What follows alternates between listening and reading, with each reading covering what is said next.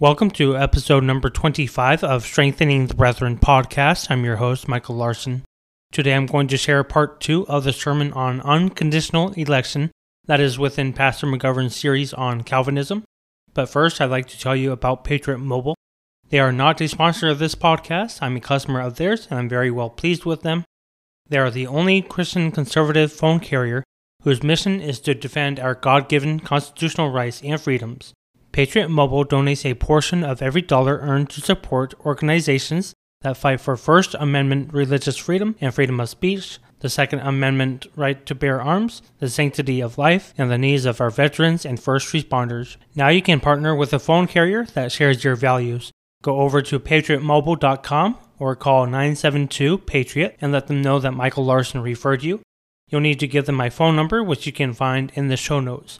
Patriot Mobile has a membership program where you can obtain free prescription medication. They also just came out with wireless internet. Learn more about them at patriotmobile.com. Now on to the sermon. Enjoy. Actually, I think we're going to do something a little bit different.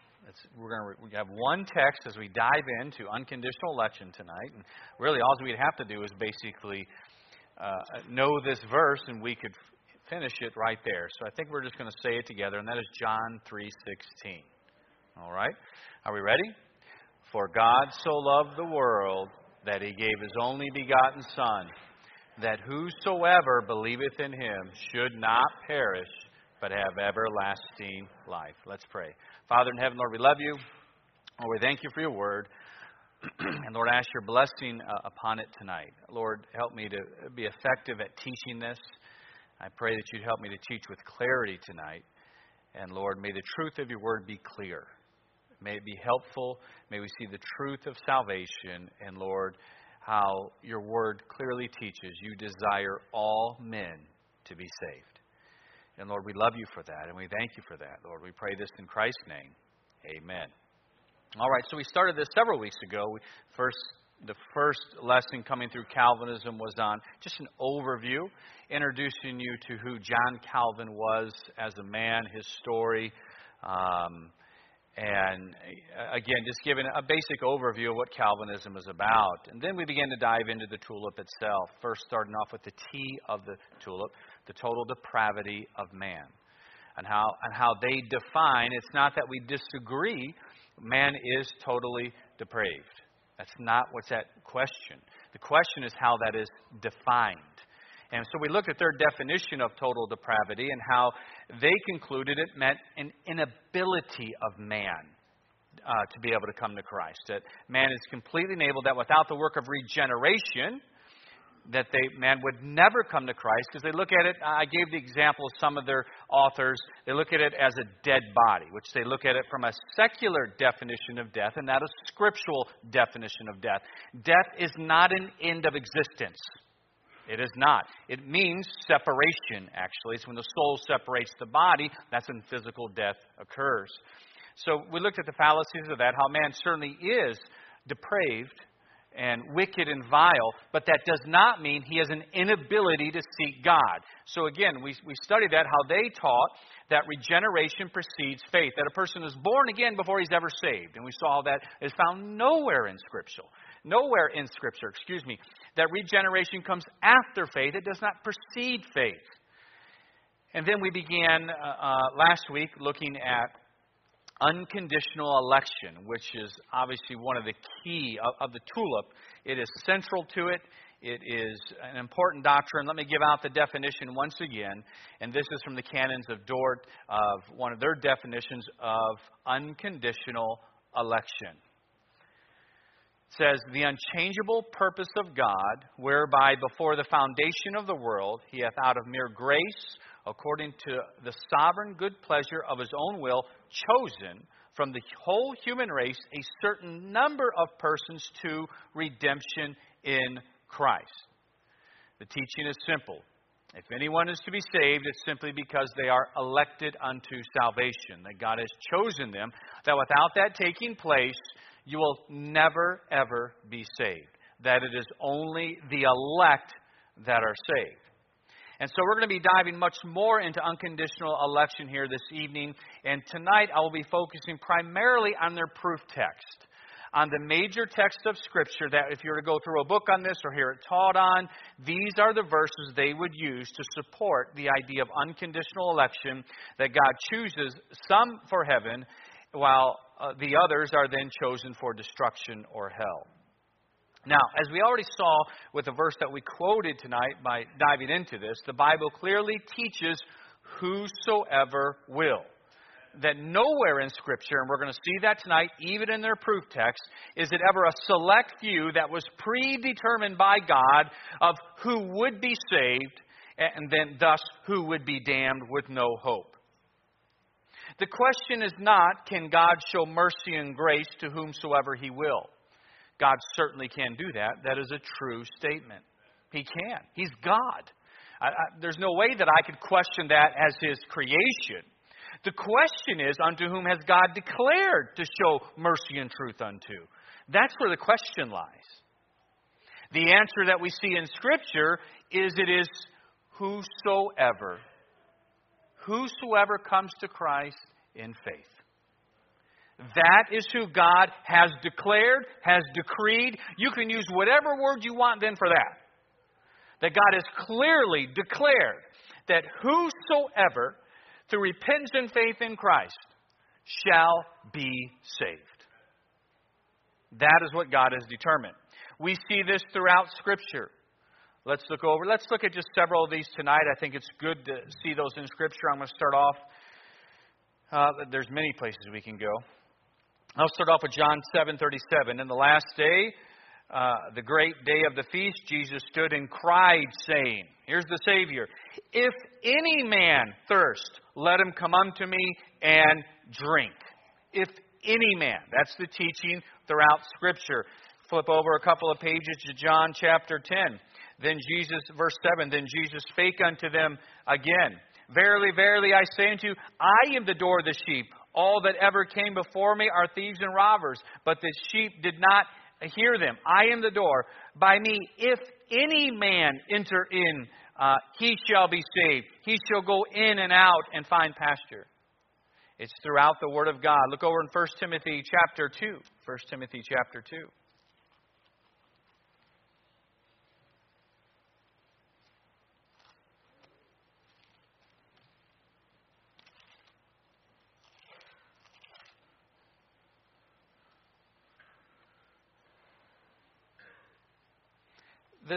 All these verses just settle it. It is truly mind-boggling to me, the endless contradictions that come about in Calvinism that they just use semantics to gloss over. Words like mystery of God then. Look at this. 2 Timothy chapter 3, verse 4. Speaking of God, verse 3, the context is God, who will have all men to be saved and come unto the knowledge of the truth.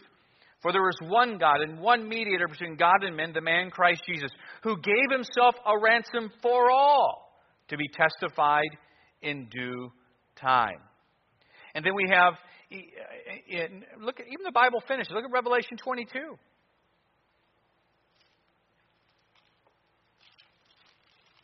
The Bible finishes with a whosoever. Verse 17. And the Spirit and the bride say, come, and let him that heareth say, come, and let him that athirst come. And whosoever will, let him take of the water of life freely. Just incredible. So they get around that by saying, whosoever will. The only reason they have the will is because they were regenerated by God, because they were totally depraved, and so God gave them the ability, that's why they will to do it. But as we saw, the Bible nowhere, not one single time does it teach regeneration before faith. Man is totally depraved, but that does not mean he has an inability to seek God. The Scriptures never teach that.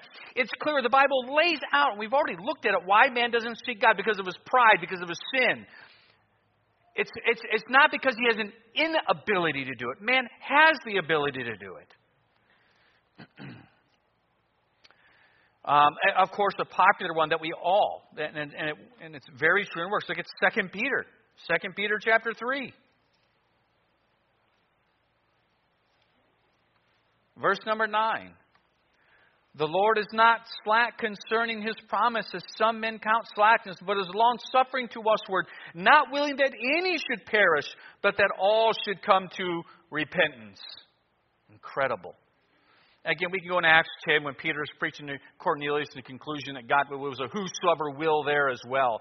And you say, well, how do they know this is in Scripture? Many of these are students of Scripture. So, again, how do they get around this? How do they get around the word all when God would have all men to be saved? Again, they apply that to just the elect. They like to narrow that down to just the elect, and that gets into tying in a little bit to the L. You see how all these are interlinked together. If one falls, they all fall. They all have to be true or none of it's true. You can see how that ties into limited atonement. And so they believe that all is just those who Christ has died for. That it excludes those who are outside of it. But the Bible doesn't teach that in any way, shape, or form. It does not. Look over a text that I love, and that is Romans chapter 5. Romans chapter 5. Again, I believe I went over Romans 5 a little bit in the overview of this. This was the text that I used when I was a debate online with a Calvinist. Look at verse 17. For if by one man's offense death reigned by one, much more they which received abundance of grace and of the gift of righteousness shall reign in life by one Jesus Christ. Verse 18. Therefore, as by one offense of one judgment came upon all men to condemnation. This is so clear here. The all right here. Is it true that all are sinners and under condemnation? It is. Even the Calvinists 100% agree with that. Here's their nightmare. Finish the verse. Even so, by the righteousness of one, the free gift came upon all men unto justification of life. Contextually speaking, there is no way you can limit that all to the elect. And we'll look what the elect actually is here tonight.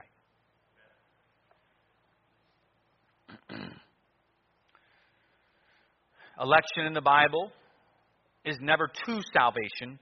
It's always to service and blessing. For instance, since we're in Romans, look at Romans chapter 8. Let's just turn over a couple of pages. Let's go to Romans chapter 8, verse 29 right now.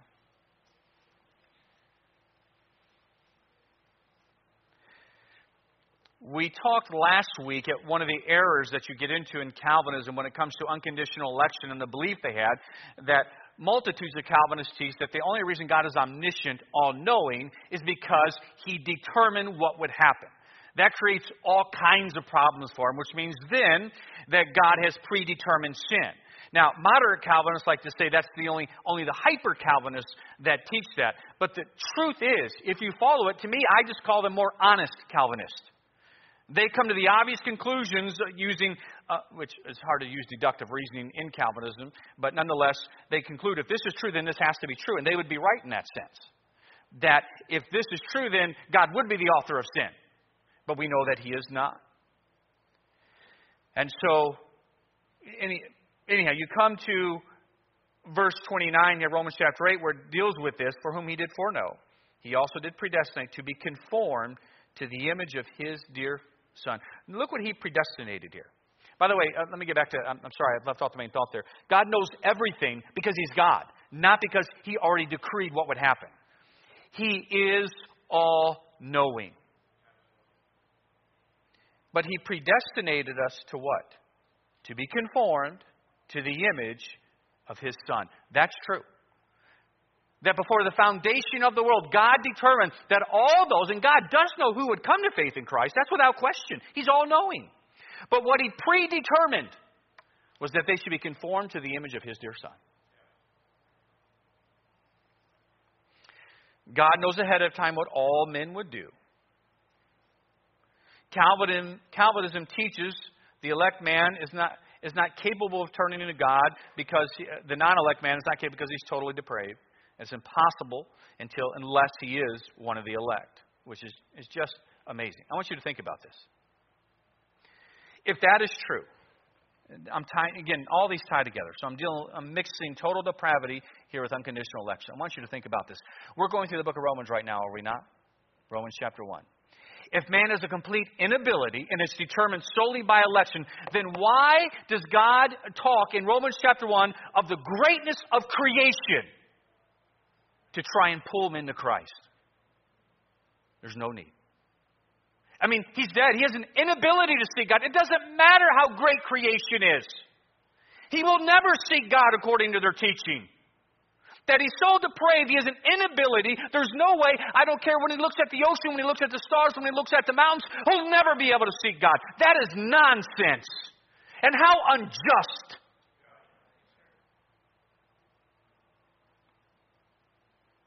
Amazing how the Calvinists see no injustice and no contradiction in this. Obviously they cannot, or they'd have to admit the error of the doctrine. By the way, John Calvin himself, when it came to unconditional election, this should just stop some of them in their tracks. I've read it myself in the Institutes. He admitted in the Institute, this decree here of unconditional election is, quote, dreadful.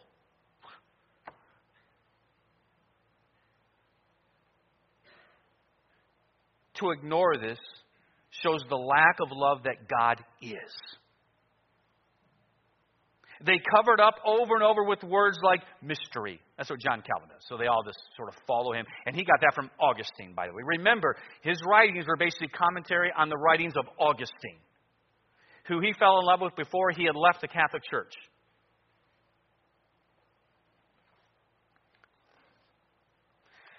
So now, time is quickly going. We'll see if we'll get through this. We might not get through all of it. But let's start going through their common strongholds for unconditional election in the Bible, their proof text for it. Let's start off with 2 Thessalonians chapter 2. 2 Thessalonians chapter 2.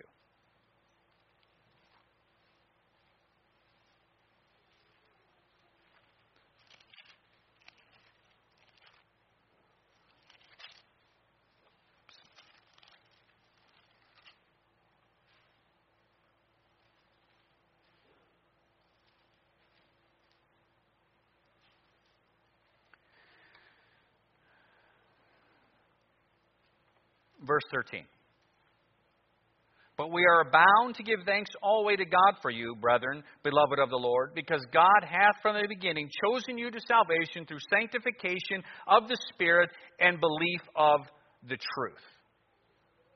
So this is one of the proof texts. And I'm going to build. I'm going to get to the stronger proof text as we go on, culminating in Romans chapter 9.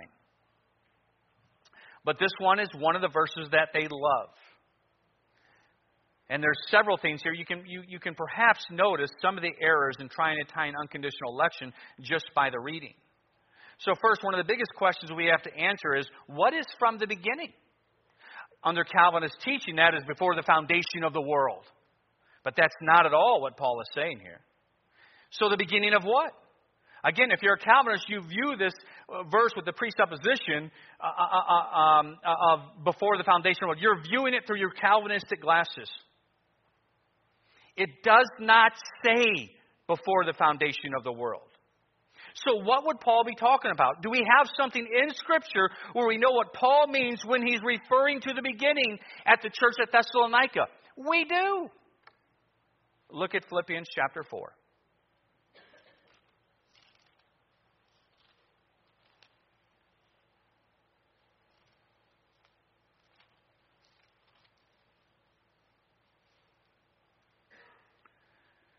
Verses 15 and 16.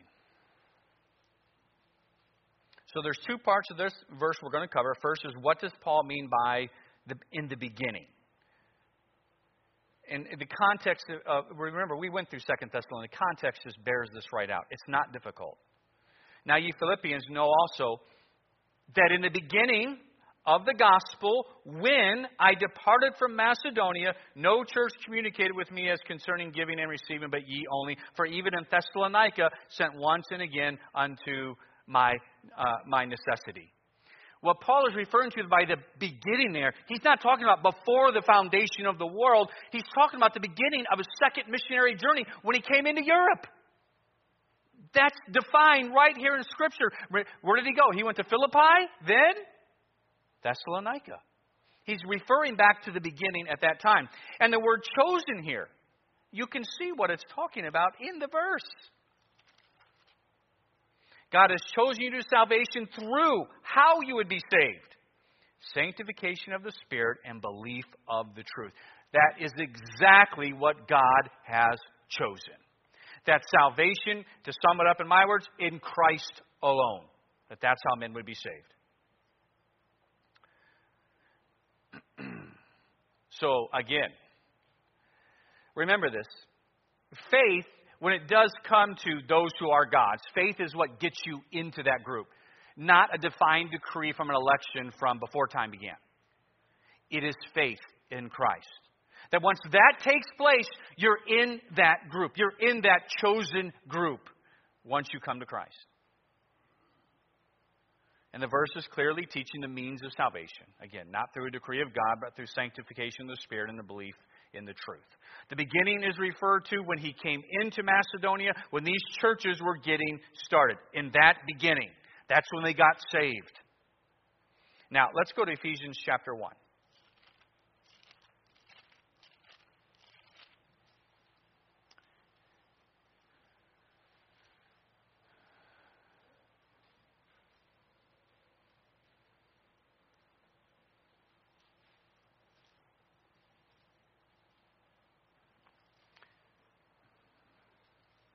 Verses 4 and 5.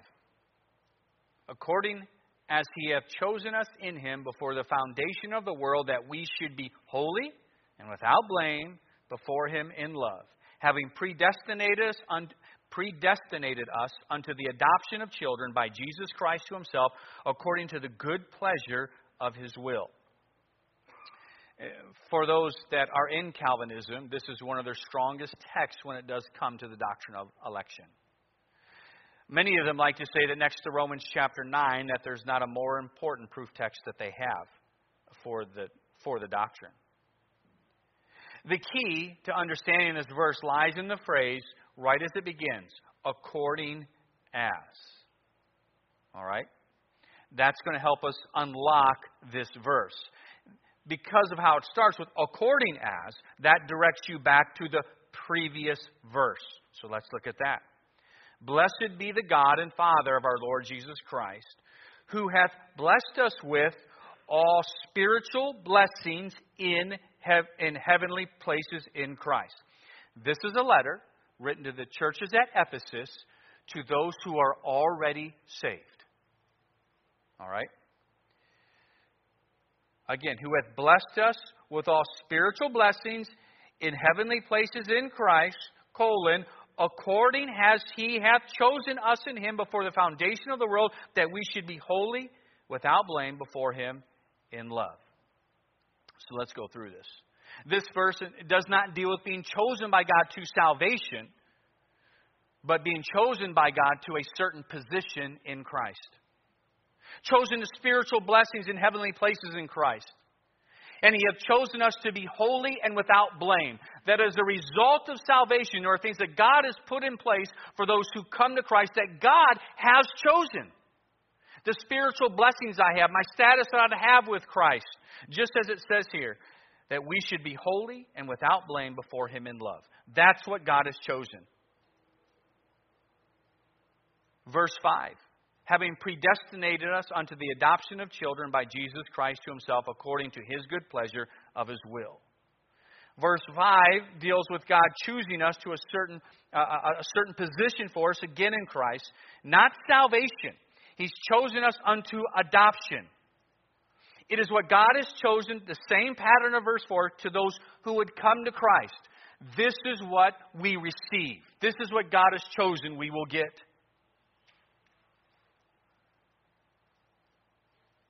The word adoption deals with position, not relationship here. It deals with our legal status as sons of God. It deals with privilege, not nature. Regeneration dealt with the nature of our new birth. This is getting into the legal side of the house that God has chosen for those who come to Christ. You can look at it like this. Regeneration deals with our nature. Justification, our standing. Sanctification, our character. And adoption, our position. This is what God has chosen. The blessings that we have in heavenly places in Christ, that we should be holy, without blame. And He has also chosen that those who are in Christ have this position of adoption. There's obviously great blessings when we become a Christian because God has chosen it to be so.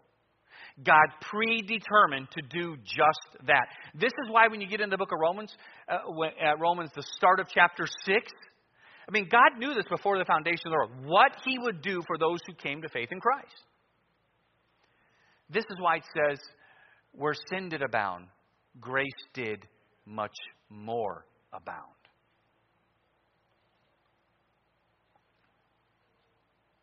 Why did He choose to give us these great blessings and places of service?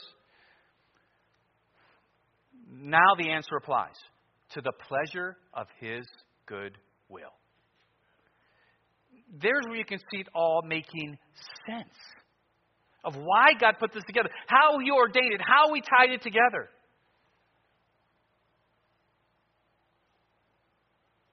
Does that not make more sense than God sending billions to hell because of the pleasure of His goodwill? The correct meaning lines perfectly up with the character of God.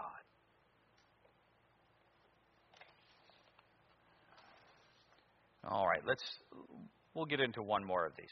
I have about 3 or 4 left. We'll tie in one more. 1 Peter chapter 1.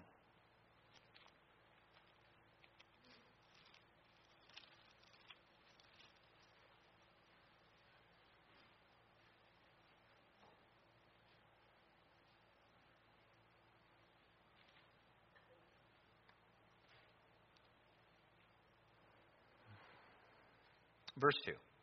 Elect according to the foreknowledge of God the Father through sanctification of the Spirit unto obedience and sprinkling of the blood of Jesus Christ, grace unto you and peace be multiplied. This, as you can see, is going to be one of their mainstay verses when it comes to the doctrine of unconditional election. Much comes down to looking at what is elect here. The word elect is often used as showing worth, a name given to those with value before God. Let's put this election in regards to salvation. Turn over to Romans chapter 8.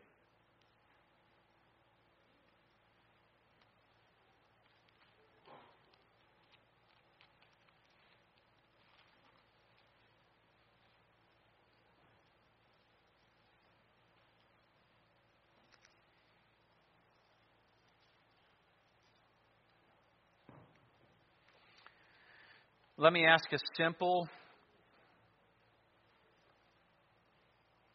question based on Salvation 101 before we look at this verse. When it comes to a person being justified, the doctrine of justification, does justification come before salvation or after salvation? After salvation. That is when you are justified. All right. Look at verse 33. Who shall lay anything to the charge of God's elect? It is God that what? Justifieth. Now here the elect are justified. You say, okay, I get that. They would agree with that. Here's the issue. A person who is elect according to the doctrine of Calvinism happens from the moment of conception. Before justification.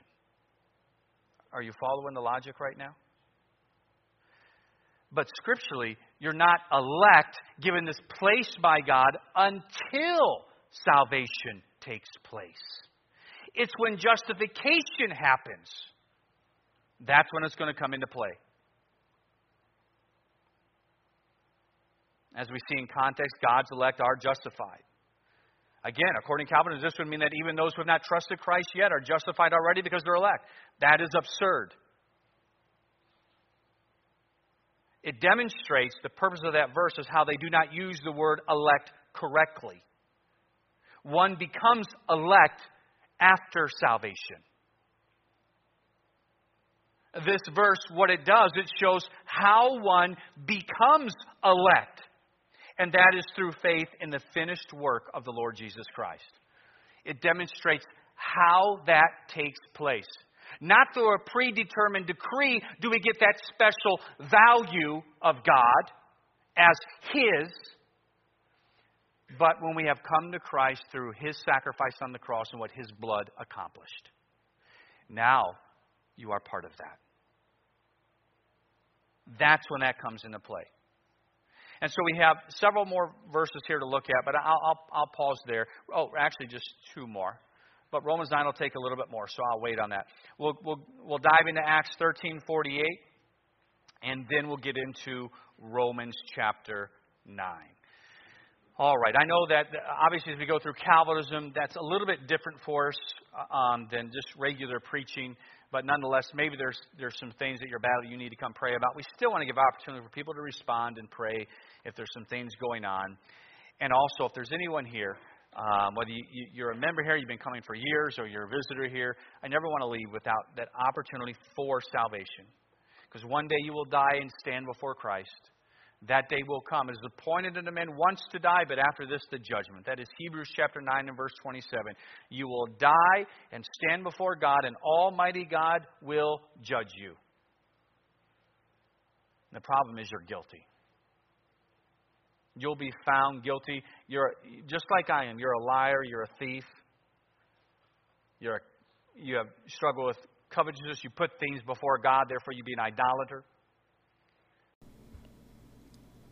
Thank you for listening to Strengthening the Brethren podcast. Please subscribe so that you never miss an episode.